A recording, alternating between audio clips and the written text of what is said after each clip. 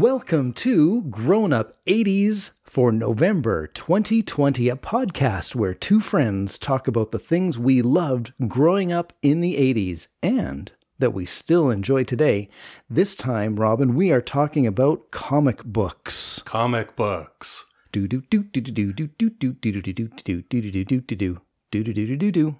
like how I never have anything to say except just repeat whatever you say. Well, you know, I guess that's just a lack of preparation on your part. What? I don't know how else to respond to that. Oh, well. I don't think that you need to. Comic books. Comic books. So just in case you haven't heard, we've got a Patreon account that you can go to, patreon.com. Just search for Growing Up 80s on there. Just to let you know, we've got 3 podcasts a month currently. Wow. Yeah. This is the big one that goes out on the RSS feed. Yes. And, you can get everywhere. We've also got one that's only on Patreon, but it's free. It's bonus for everyone. Yeah. So there's a shorter podcast. And by shorter podcast, it's like less than an hour. Yeah. But I think this month, I think it's just 30 minutes or or so. Yeah. And what was that one even about? Fashion. No, that's the exclusive. Oh, don't tell them about that. Well, no, they can know. But yeah, so basically there are 2 podcasts on Patreon a month. Mm-hmm. One is free and the other is available for any size donation that you sign up for. The bonus one, the free bonus one, we talk about, it's the mailbag chinwag. That's what's free. Yes. So we talk about the correspondence that we have gotten over the month, and we just go off on tangents based on what people write to us about. It's usually some fun 80s talking. Yeah. Yeah. But the fun 80s talking we're doing tonight is about comic books. Comic books. Because, like many children in the 80s, we had a collection of comic books.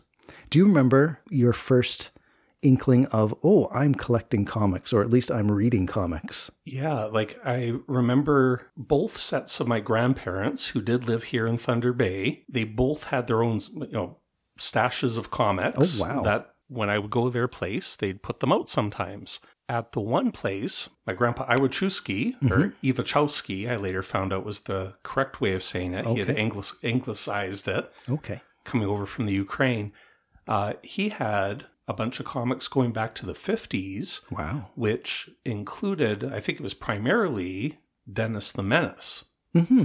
So reading those Dennis the Menace comics from the 50s and 60s that my aunts and uncles had read. Well, I guess, I don't know if my mom ever read them. I doubt it. But so one in particular was Dennis the Menace going to Los Angeles. Oh, wow. And big city. Yeah. And so what was neat about it was that not only was I reading this old comic book and it was fun, but that particular comic went out of its way to show a bunch of the real places in Los Angeles. That's cool. So I was kind of like learning about this big city with all these freeways, and as Dennis experienced it, I was experiencing it too. Yeah, so it wasn't just it was mind expanding. Yeah.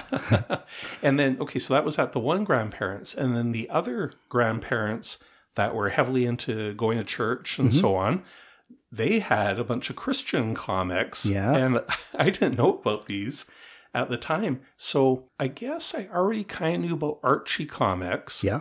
But they had these Christian Archie comics because... They look like Archie comics. Yeah, because apparently the guy who drew them was a real Archie artist as well. Okay. Somehow got permission or whatever to do these ones.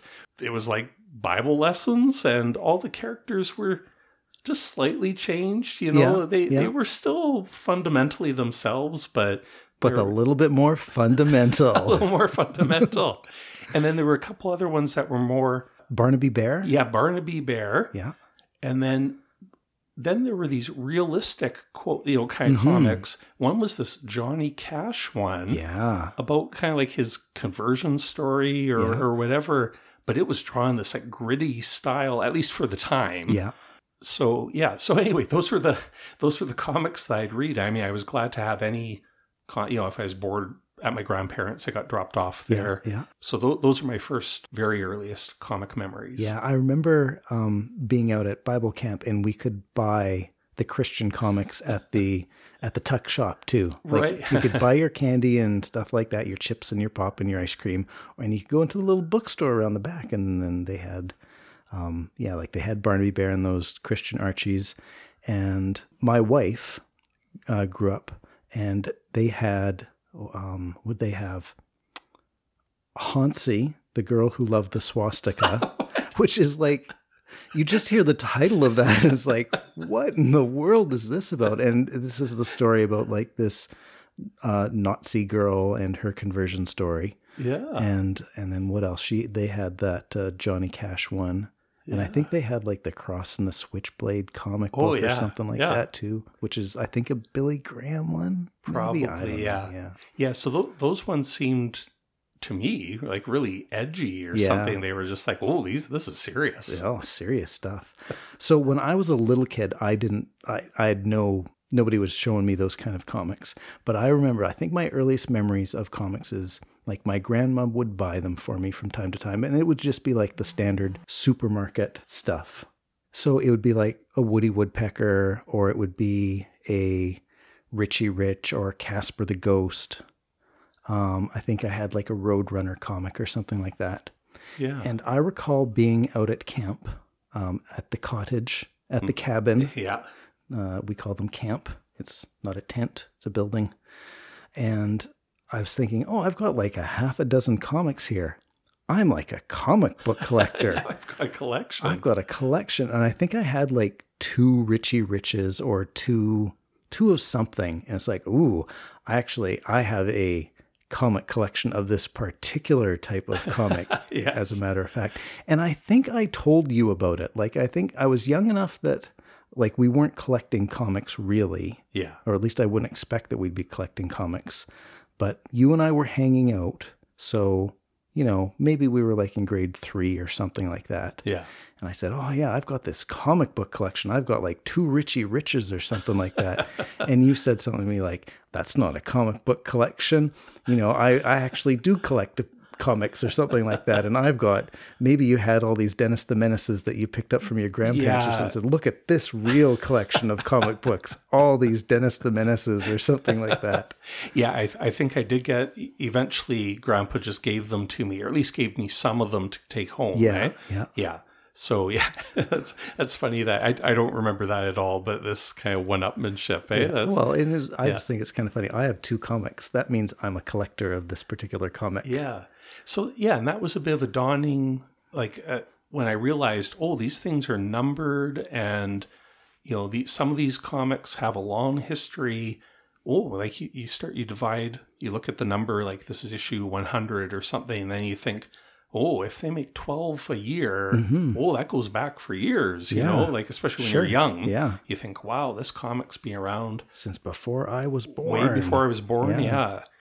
Another thing I remember, I don't know if this is the first thing I ever collected, but these Archie double digests, or they should be digests. Yeah, that's right. So a different form factor, but our young eyes didn't mind everything being shrunk down. Yeah, that's right. And then it just seemed like such a deal that you could spend, $1.50 or something, and then get that super thick book that you could just read for a long time. Yeah. I guess for them it was awesome because they were just reissuing stuff. They didn't even have to make it again. They didn't have to write anything new. Yeah.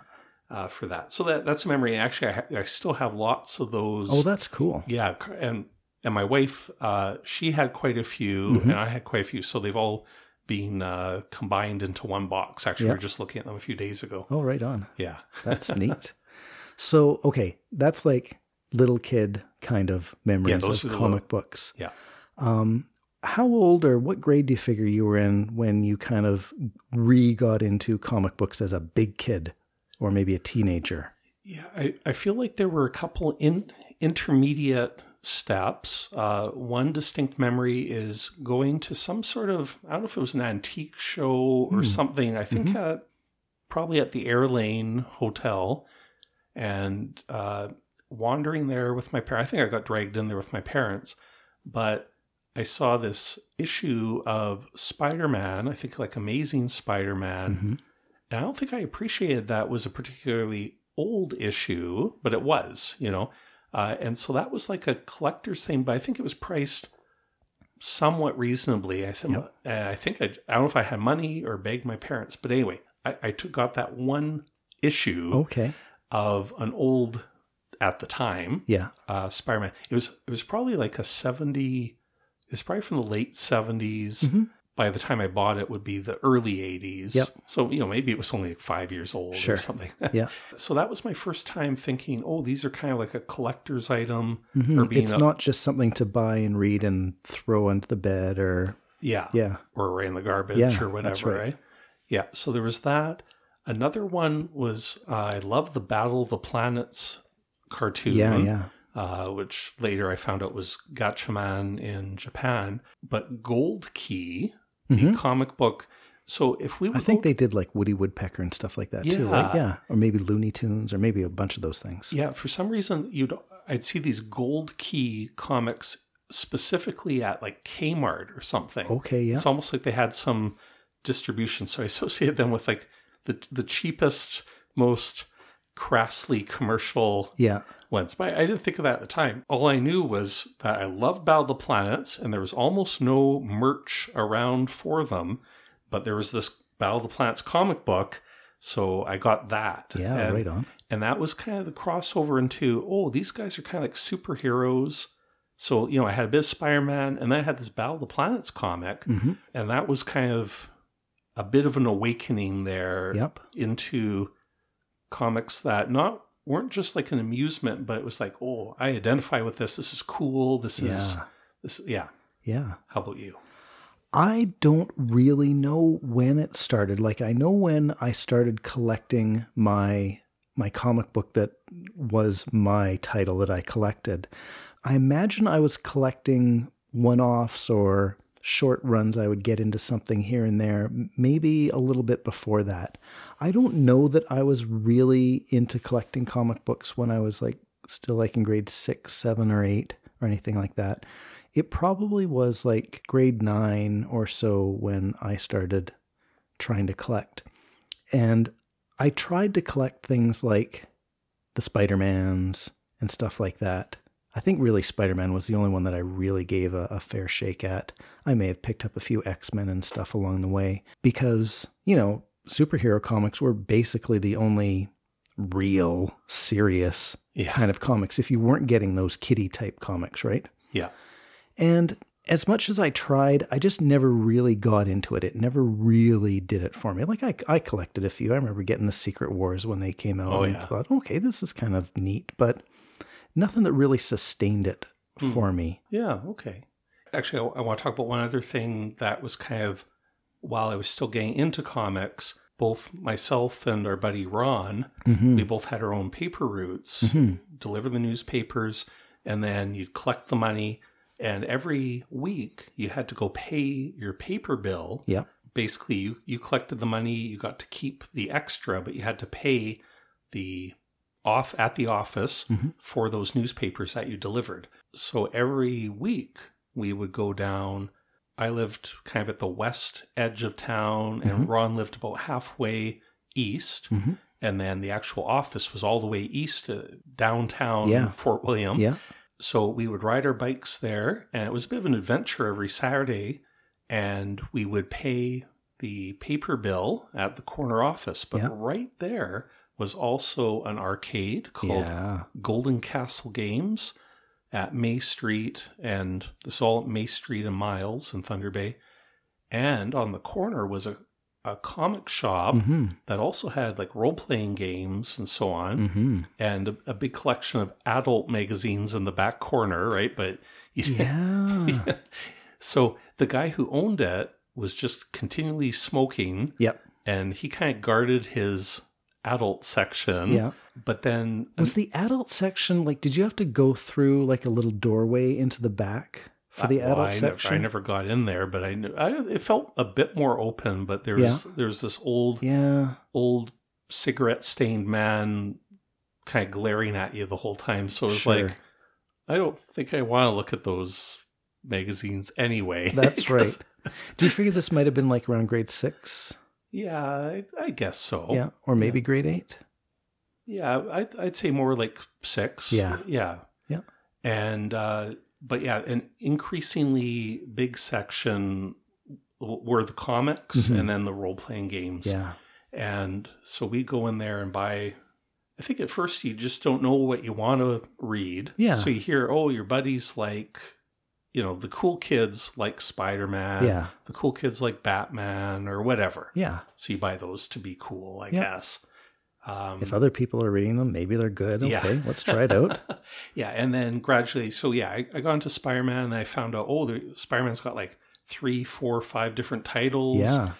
And then the X-Men, I started getting into that. And then, there are more titles there.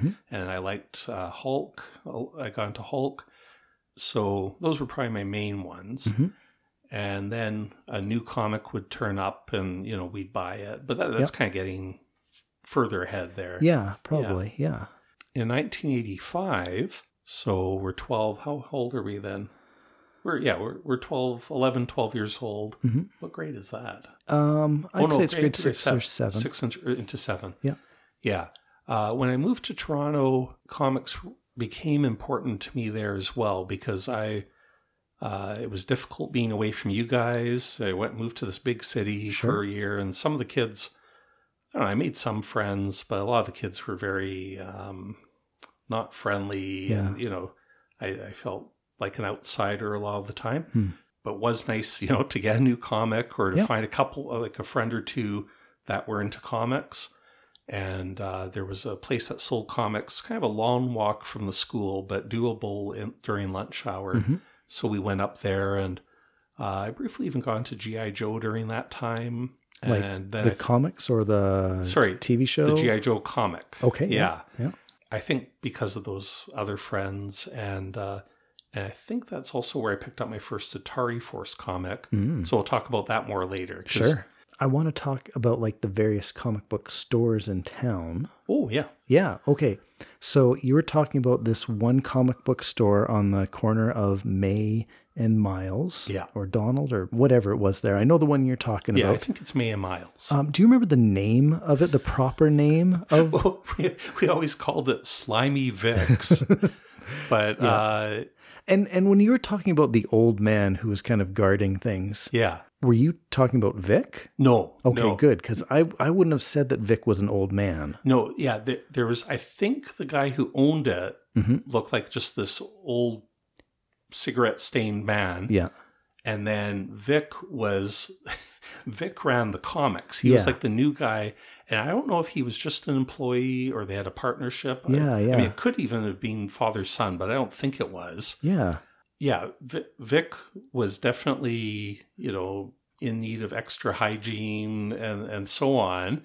But, we liked him in the sense that he ran the comic shop. He's the comic book store guy. That was near us. That's right. Yeah. So, okay, so we've got Slimy Vic's comics. Sorry, Vic, if you're still around. Yeah. We thank you for your years of service. Indeed. I'm pretty sure he's not around. Yeah, he probably isn't still with us. Yeah.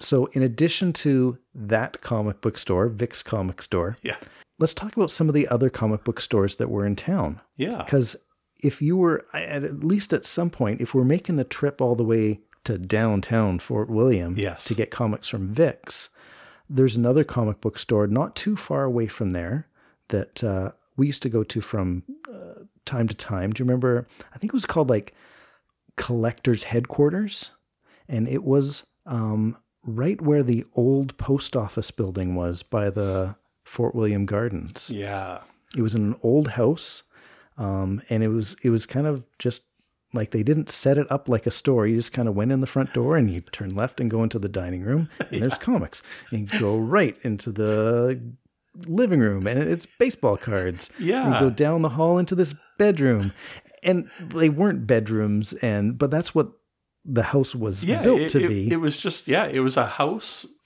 that was full of stuff to buy. Yeah.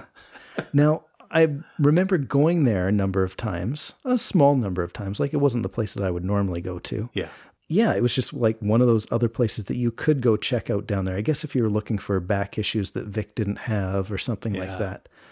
Yeah, for some reason it was hardly on my radar. I did go there a few times, but I don't know why I didn't think of. I think I went more like maybe it kind of popped up when we were in high school, and so maybe we went more. It was a little bit later, a couple times when we were in high school. Yeah. But yeah, being in somebody's house like that was kind of disturbing. Yeah, it was just like kind of a weird setup. Yeah. Yeah, for sure. There was another comic book store in Westfort, which is another neighborhood kind of on our end of town. Yeah. And it was like within walking distance of our high school. And I remember making the trip. We'd walk down the railroad tracks. Yeah. I don't really remember going down there with you. I don't really remember going with you on this. Yeah, but I remember walking with Paul and maybe Coach going down to Coach is just name of kid we hung out with. Yeah. Kevin. And just going down to this place in Westfort.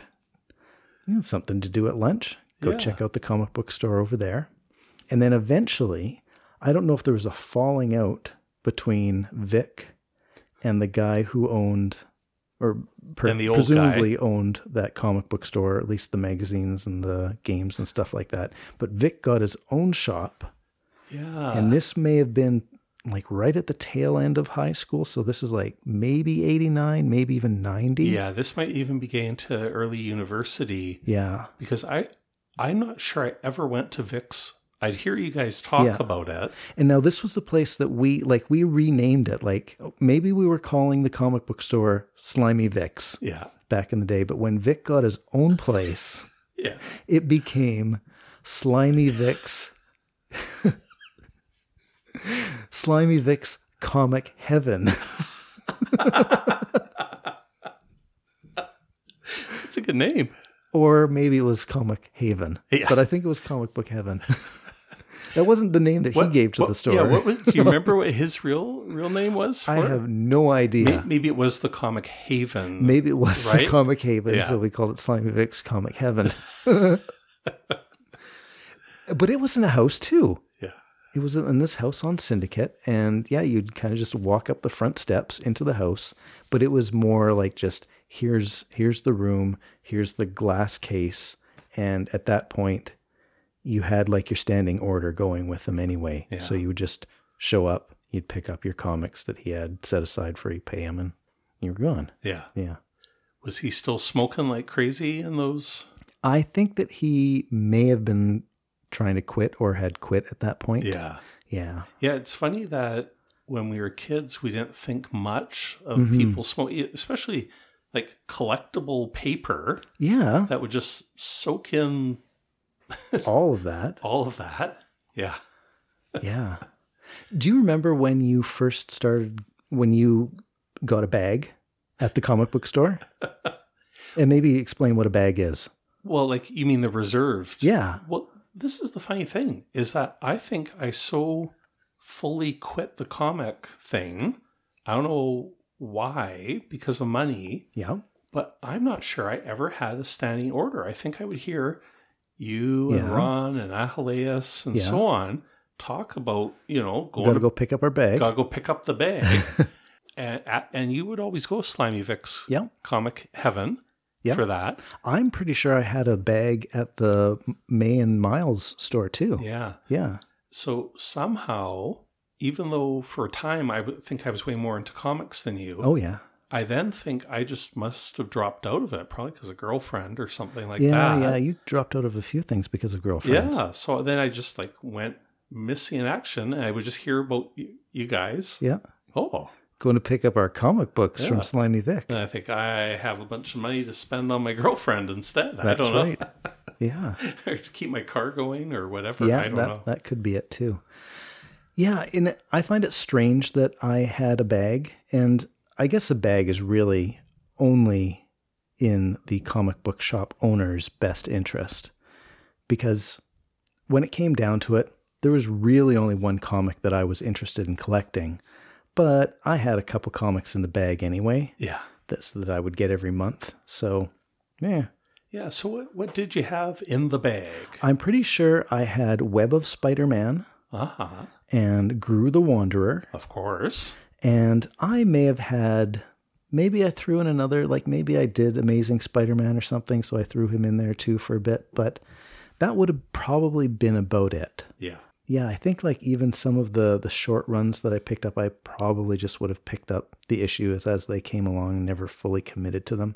Maybe I had the Tick in my bag at one point, but even the Tick wasn't regular enough to, like, I guess you'd want to have it in your bag so that when it did show up, it would be there and you didn't have to look for it every month because it wasn't coming out monthly, I don't think. But yeah, and that probably would have been early 90s at that point anyway. Yeah. So yeah, my big comic collection was Gru the Wanderer. When it came down to it, that was the one that I was into. You know, I tried to get into, like I had Web in my bag or whatever, and I tried to get into the superhero comics, but I guess in the end they really didn't do it for me, and I was more into the funny stuff, the offbeat stuff. Like I collected like Ralph Snart. Yes. And I just mentioned the Tick, and there's a guy named Fred Hembeck, who was a cartoonist, a comic book artist, but I'm not exactly certain what the difference between the two is, but I think that he would call himself a cartoonist, just like Sergio Aragonés, the guy who writes and draws Gru, refers to himself as a cartoonist as opposed to a comic artist. Yeah. Not as realistic, more of that cartoony feel. And so, yeah, Fred Hembeck destroys the Marvel universe. Fred Hembeck destroys the DC universe and those kind of things, you know. Yeah. That's what I was interested in getting. Yeah. Radioactive black belt hamsters in 3D. Yeah. So, right. You're into this kind of counterculture. Almost, is that the word? Counterculture? Well, but like, lighthearted, silly, poking fun at. Yeah. So in a way, that's, I don't know if counterculture is totally the right word, but yes, poking fun of it. It's almost like it's separate from, you know, those of us that were like, we're into the heroes. Yeah. We're into, that's cool. Maybe we want to be like those muscle-bound adventurers, you know. Yeah, with strong jaws and capes. and claws. Muscles, and regenerative skills. Why can't I say that? Regenerating skills. Yes, yeah. So yeah, I just gravitated towards the stuff that kind of made fun of that, really. Oh, yeah. But these were put out by like the same publishing houses that were making them. Like Marvel put out a series called What The that I got a number of, and that was like totally making fun of, like, I think What The did Spider-Ham before The Simpsons did Spider-Ham. Yeah. Or at least they did something like that, the pork web slinger or something like that. Yeah. So yeah, you started to talk about what you liked about Gru, but why did you stick with Gru? Well, I think I stuck with Gru because it made me laugh. Yeah. It was fun, lighthearted. It was silly. It might have even had something to do with the fact that when I looked at these serious comics and the art behind them, because I like to draw, I would think, man, I don't know that I want to draw that kind of stuff when I do want to draw. And I don't know if I can. I don't know if I'm good enough to draw that kind of stuff. Now as I take a look at it, I think, well, you know what? I think if I wanted to draw that kind of stuff, then I would draw that stuff. Definitely as I look at Gru now, it's like, it's not like this guy is a slouch at all. He's like a fantastic artist, but he's just not doing it in that hyper-realistic style.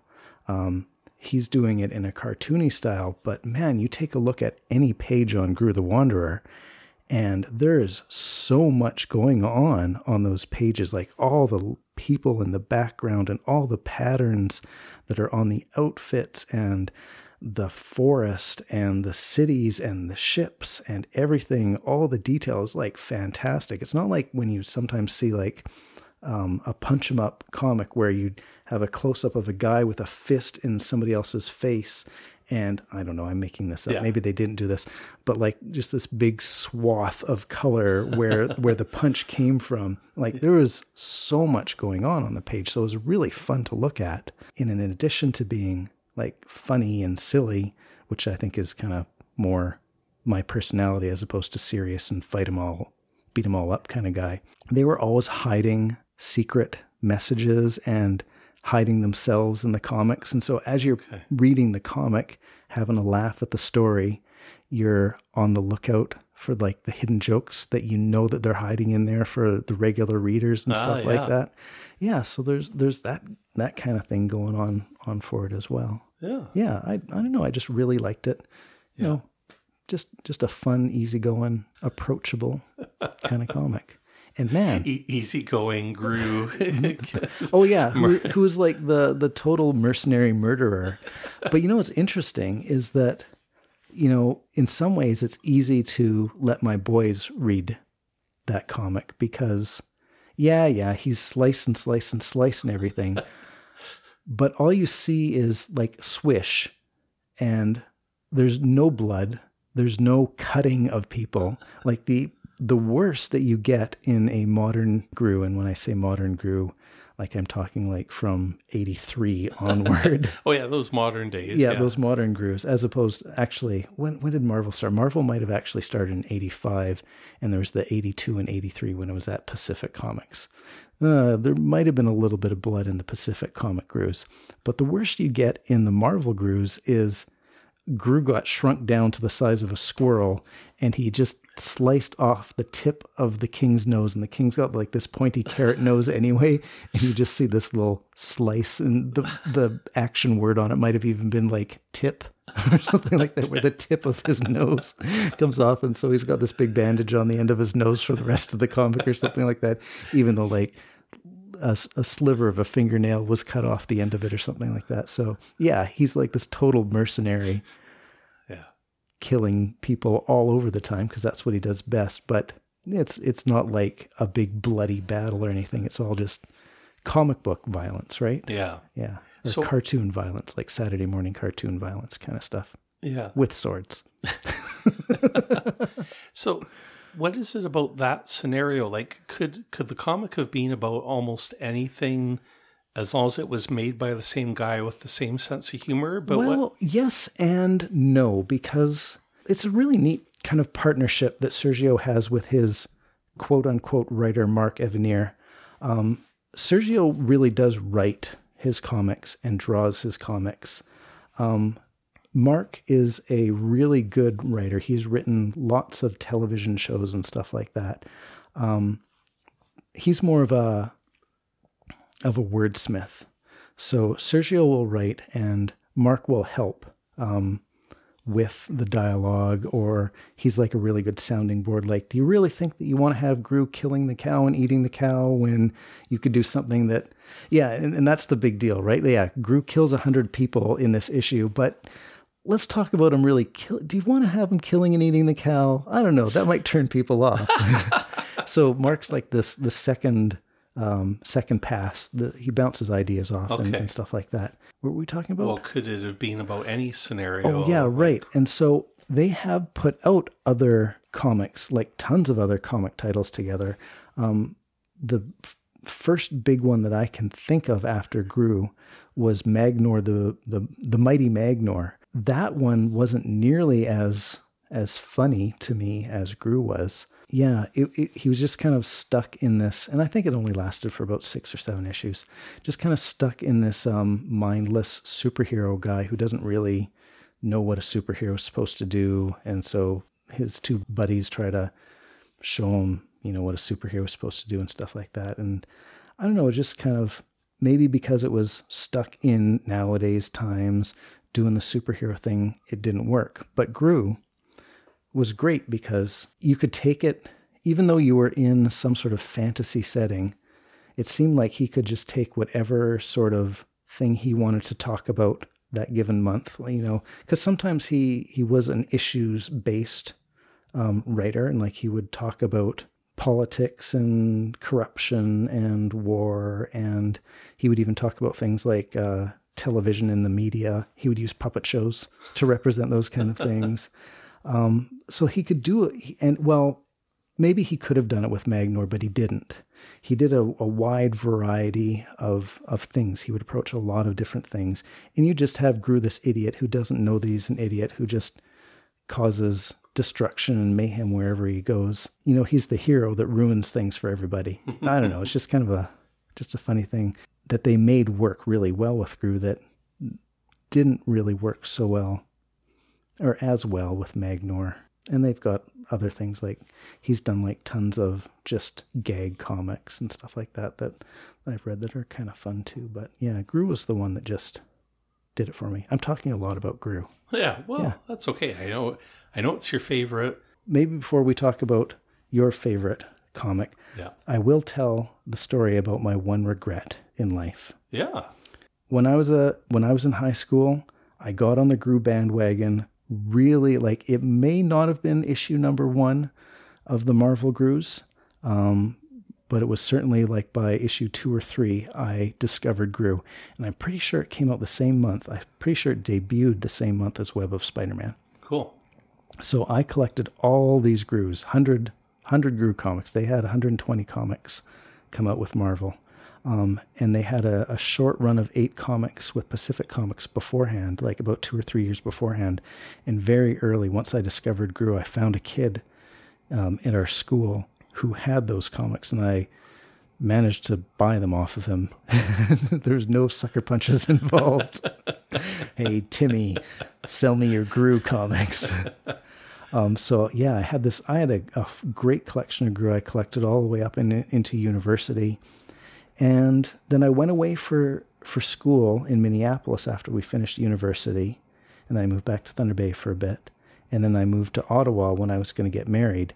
And in one of those moves, I was getting rid of a lot of stuff. I got rid of all my Gru comics. Yeah. And I remember coming back at one point and checking in my old room at my parents' house in my chest of drawers, the bottom drawer where I kept all my Grus, and it's like, they're not there. I guess I really did get rid of them. Yeah. I wish I hadn't got rid of those. And that would, at the very least, that would have been 2003, but perhaps back to 97 or something like that. Yeah. I got rid of them. So that was my one regret in life. Yeah, I remember you going through all kinds of purging stages, and you being almost gleeful about your purging. Yeah. I'm getting rid of this stuff. Yeah. I got no chains to hold me down, man. I'm not getting held down by this stuff. That's right. But this spring, you were coming over. Yeah. And this was like just kind of like maybe a few weeks into COVID. Like you weren't coming over, but you were coming into town probably to pick up some groceries. Yeah. And you sent me a text and you said, I've got something for you. Yeah. Can I drop it off at your house? And I thought, well, sure you can. It'd be nice to see you from a distance. Drop it off. And you came up and you had like this Amazon box. It was, similarly shaped to a comic book box. And you said, well, you're going to have to put this in the garage or something and let it sit there for 2 weeks while it decontaminates from my basement. That's when they were really worried about the COVID stain on objects for a long time. Right. Yeah. So it's like, okay, is that what I think it is? And it was. You had found in your basement a box of my comics, and tons and tons of my Gru from back in the day. And it's like, wow, those are my Gru comics. I no longer have any regrets. This is fantastic. We solved your one regret in life is gone. That's right. And so, yeah, I've just been, like a couple of years ago, I started looking for Gru online. We have a thing in Canada called Kijiji. I don't think that's in the States, is it? Yeah, it's not even big in all Canadian cities. Okay. But yeah. It's like Craigslist. It's like Craigslist. Yeah. And so I found somebody was selling, Gru down in Toronto, and we were planning on going down for a trip to visit some family and stuff like that. So I arranged to meet this guy in a Canadian Tire parking lot, and I got a shoebox full of Gru comics, and it was great. And my boys were reading the Gru comics in the back seat as we were driving around Southern Ontario and stuff like that. It's like, oh, great! Oh, I love these comics. It's wonderful. And we usually would head out to Winnipeg every summer, and so I would check Kijiji before I go. And it's like, oh yeah, I got some. There's a guy with some Gru comics. It's like, okay, cool. So I started like building the collection up again, and then Robin shows up this year with, oh, look at it's all my comics. So now it's like, okay, I'm going to start filling in the few holes that are left. Yeah. And so I've been recollecting those again. Yeah, it's funny how neither of us had any recollection of you giving them to me, apparently. Yeah. We don't... Maybe I was thinking like, I want to get rid of a bunch of stuff. Yeah. But there are some things that I just can't like bring to the secondhand bookstore or send to the dump. They're too valuable. Yeah. I'll give them to Robin. They'll be safe in his basement. Yeah, well, because you definitely gave me a bunch of computer stuff. Like I know I've got some of your Amiga stuff. Mm-hmm. Maybe you'd gotten rid of your 64 stuff already. I don't remember. Yeah, I don't remember when I got rid of the 64 stuff. Maybe it was already gone in the past. Yeah. And I definitely remembered having a bunch of your discs for both 5 1/4 and 3 1/2 Amiga discs. Yeah. Because I just stumble on those every so often and see your writing on them. My girly handwriting. Your pretty handwriting. Yeah. But yeah, not the... But yeah, the comics were just in a box stacked under a bunch of stuff. Yeah. And I just happened to pull it out and thought... That's great. Oh. I bet you he would like to see these. Yeah. So yeah, Gru was my comic. What was the one that you ended up really being into? Well, it's funny if I have to just choose one, I don't know why, but Atari Force has become just the series that I identify with. And I have to admit, I don't even remember all the story arcs or whatever, but it was a very short run. So we'll just talk about, it was just a short run series, and maybe that's part of the appeal of it. Mm-hmm.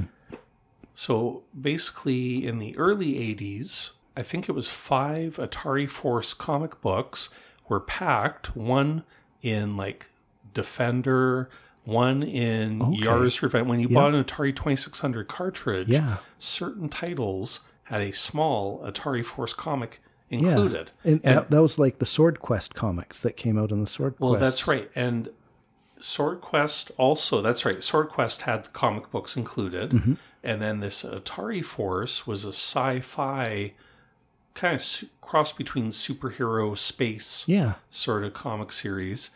And one of them was in Star Raiders. And that's actually where I got my first one. I made one of my 8-bit show and tell episodes is about how I bought way back in the 80s during the video game crash.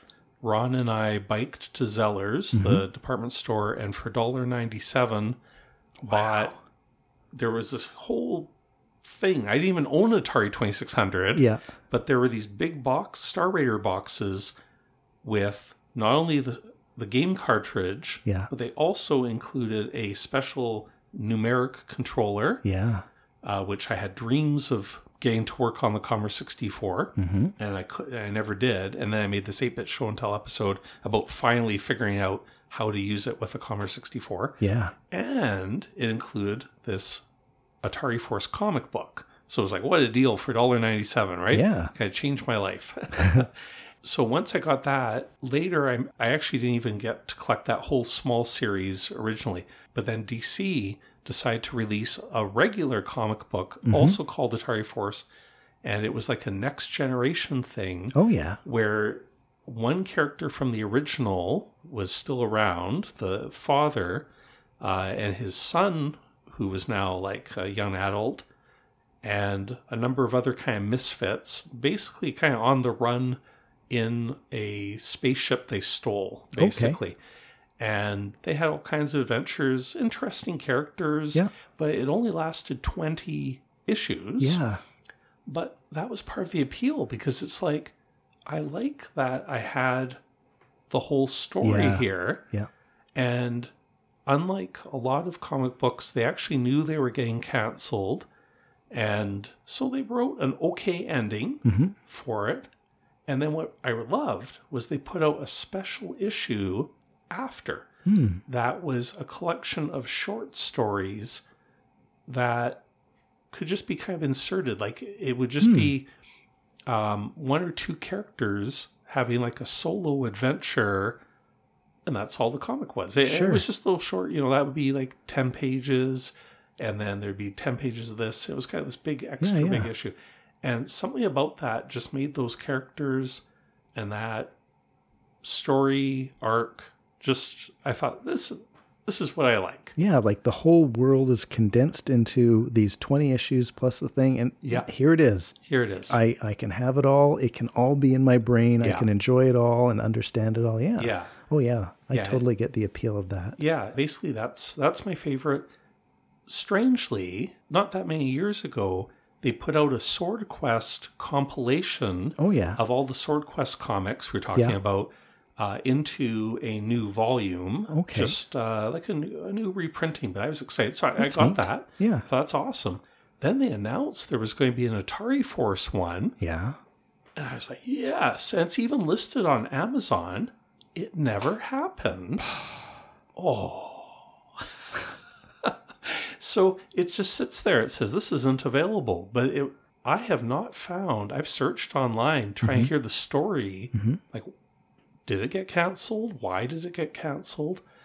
I found the announcement about it happening.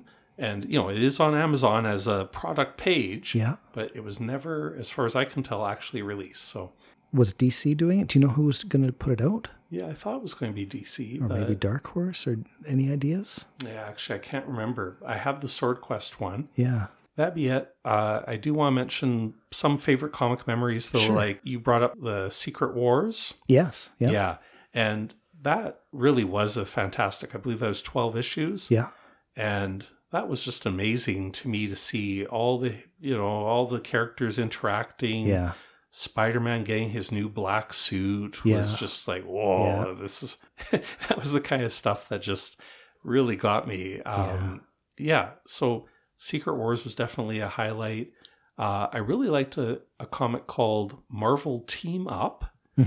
And it's funny, there's patterns, and like Scooby-Doo, I was so dumb that I didn't notice it was always the same thing every time. There was always a spooky thing, and they show up, and there's somebody. What am I trying to say? Like, so, it was basically the same story, just with different characters in it. At a different location every show. Yeah. Yeah.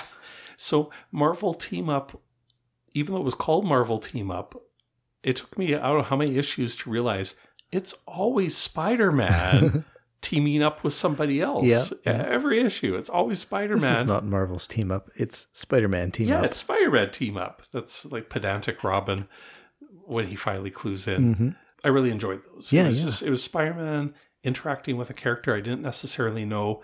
It must have worked really well for Marvel, being a way of getting kids like me to buy whoever the Team Up character was. Yeah. Buy that person's book, Sure, yeah, for sure. We went for a walk before we recorded this, and we were talking about Web of Spider-Man. And I think I just mentioned that I think that Web came out, like it debuted the same time, or very close to the same time as Gru.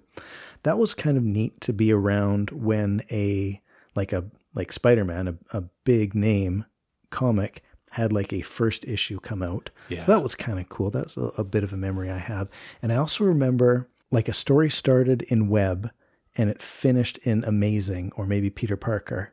And the covers, you could put them together. Oh, yeah. And do you remember that one? He was like swinging across the city from one cover to the other. Yeah. And he's in his blue and red suit over here, and he's in his black suit over on the other side. Yeah, I remember that. That one's just the art, and just the fact that, you've got the two covers working together. That really stands out as something really cool from back in the day. Yeah, that is really cool. Web of Spider-Man, I remember that being like the big deal, and this idea, it's collectible. For a while there, one of our friends was really convincing me that, boy, comics, they're not just fun to read, they're an investment. Yeah. Okay. I wonder who that was. Yeah. Hi, Ahaleus. So I really bought into that. But the fact is, so many of us kids were all like, that's when Marvel was selling huge. They were doing huge prints of these huge runs. And you know what? So many years later, those comics are not worth much at all. No way. Yeah. Yeah. Do you have any idea, like back in the mid 80s, like how many would they print of a given issue of Spider-Man? Like, I guess we better hundreds of thousands? Who knows? Who knows? That's for you, Jason. And I think the stories that I got most captivated by were for a while in the X-Men, Yeah. where I was really getting into the whole persecution thing, the whole, mutants are people too, and really enjoying some of the exploration of their superpowers, but also the whole racism or whatever, like the analogy that's going on there, the teamwork, the camaraderie or whatever at times. Yeah, just like Colossus, who is a big metal man. Do you know Colossus? I'm sure if I saw him, I would recognize him. He's just this giant guy that can turn into steel, basically. Okay. And he's a big, strong guy. And him and Wolverine going into a fight together, and Colossus picking up Wolverine and throwing him at people or whatever, and just that really captured my imagination at that time. Yeah, and so I think X-Men was for a while the one that I actually liked the story the most. Yeah, I seem to recall you being big into Batman for a while. Batman was shorter lived. Yeah. I really liked, when he was at the height of the kind of dark, edgy, popular stuff. I did like that. Yeah. Like that's like late 80s. There was Killing Joke and The Dark Knight, and there were these various graphic novels. Yep. Yeah, and that stuff really did capture my imagination for a while. I was like, I think The Dark Knight, especially the combination of art style and this future dystopia, and old Batman kind of trying, after being years of being, I guess, an alcoholic and just having him kind of redeeming himself and coming back. There was a lot to like in there. Yeah. The young female Robin and his dependence, that relationship. Sure. And that was probably around the same time as the first or the original Batman motion picture came out. Yeah, it was with Jack Nicholson and those guys. So that was kind of the height of Batman, like when we were in high school too, right? So, yeah, I think so. Yeah. Yeah. So yeah, I definitely liked Batman, but really I don't have all that many issues of, I bought all the graphic novels in that few year time period. Yeah. Yeah. And I bought a few regular monthly issues, but not that much. Yeah. Is there anything that you pick up from time to time these days besides like you're talking about like the looking for the reissues of Atari Force and then the Sword Quest that came out? Is there anything that catches your eye? Sometimes you say, you know what, I'm going to go grab a comic or... Yeah, there's just been a few that crossed over so hard, like into my other interests, that I had to get them. Okay. When Battle of the Planets had a big comeback some years ago, there was it was Alex Ross, I believe, was the cartoonist, but like the guy behind it. Yeah, who is a real fan apparently of Battle of the Planets, and he helped reboot it or bring it back. And so for a while there was new toys and there were new comic books, and I bought all that stuff. That was really exciting. That mostly got popular because he was a hot artist at the time, so people would just buy whatever he liked, really. Yeah. But it was enjoyable. Yeah, for sure. To see those characters again. And recently, Freeway Fighter, we've talked about Choose Your Own Adventure books before, but I don't think we've gotten specifically into the Fighting Fantasy we haven't. Series, which we should do sometime. Yeah. One of my favorite books in that whole Fighting Fantasy, in case you haven't played them, it's Choose Your Own Adventure. With dice and character sheets. Yeah, branching novels, but with gameplay mechanics that involve dice and combat system and so on. So closer to Dungeons and Dragons. But they would go into other genres like superheroes occasionally. But they also did this one called Freeway Fighter, which was like a Mad Max style car wars auto dueling. We got to talk about that sometime. Yeah. But there was a fighting fantasy specifically about a car battling kind of auto duel Mad Max scenario. Yeah. Anyway, just a few years ago, that was turned into a regular comic book series, or just a short, I think a 4-parter. Yeah. So I had to get that. Yeah. Because I'm like, this is like several of my worlds colliding here. Yeah. Yeah, so those are some of the comics I bought in the last decade. Yeah. That's cool. But nothing monthly. Yeah. Yeah, how about you? Well, as I'm trying to fill in the holes of my Gru collection, would you believe that it's almost 40 years that Gru has been running? Wow. And they're not publishing monthly anymore, but every few years they'll put out a 4-issue run. So yeah, we Gru fans are looking forward to actually a couple. We don't know exactly what's being worked on right now, but we're looking forward to a couple series that are supposed to be coming out. It's kind of like a trilogy of 4-parters that we're looking forward to having finished soon. And there was a Gru Conan crossover a few years ago, and there's talk of the Gru Tarzan crossover. Oh. So, yeah. So what kind of art style are those crossovers done? Well, it's neat. Like he will actually partner with somebody who's like actually drawing, like in the case of Conan, partnered with whoever. I think Conan was being published by Dark Horse, which is where Gru's being published these days. So I guess it was easier for them to do, but whoever's drawing Conan and Sergio worked together to make the comics together. So yeah, it's really neat. Within one panel, it will be both styles of art. Yeah, it's neat. Yeah, for sure. Yeah, no, that is cool. So how old are those guys now? Like, how old is Sergio? I would imagine Sergio is probably, if he was in his 20s, in the 60s, what would that make him now? He'd be like 80-something then. Yeah. I think that he'd be in his 80s, early 80s. Wow. Yeah. And Mark, he's still at it. And Mark is probably he might be in his 70s now. Yeah. So yeah, and they work with Stan Sakai, who's Usagi Yojimbo. Oh yeah. He's the letterer, and Tom Luth. And these 4 guys have been working as a team for almost 40 years on this comic. Wow. Yeah, it's nutty, eh? Yeah. That's amazing. They're still at it. Yeah. Yeah. So yeah, those are some of my favorite comic memories. Mm-hmm. Yeah. Yeah, that's great. Well, cool. That's been fun. Yeah. I enjoyed that. Remember, listeners, we've got a free bonus podcast, the Mailbag Chinwag.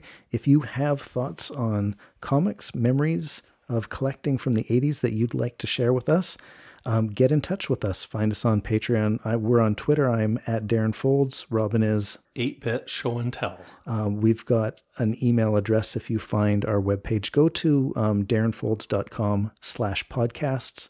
There'll be a list of all the grown-up 80s stuff, contact information there. Find it on the Patreon page. Get in touch with us. Maybe we can talk about your stuff on the next Mailbag Chinwag. Yeah. You can also, for any donation, any monthly donation, you can get access to our exclusive patron-only podcast. And we would like to thank our patrons right now for their support. Yes. So, big thanks to our supporters, Rob and Ian and Chris and MV and new supporter, Michael. Yeah. Thanks. Welcome, Michael. What else do we have to say? I think that's about it. That's about it. Well, thanks for listening, Robin. We'll talk again soon. So, wait, no, that's not what I say. Listen. Yeah, listen up, Robin. This is what I'm supposed to say. I'm supposed to say, for Robin Harbin, I'm Darren Folds. Good night. Good night.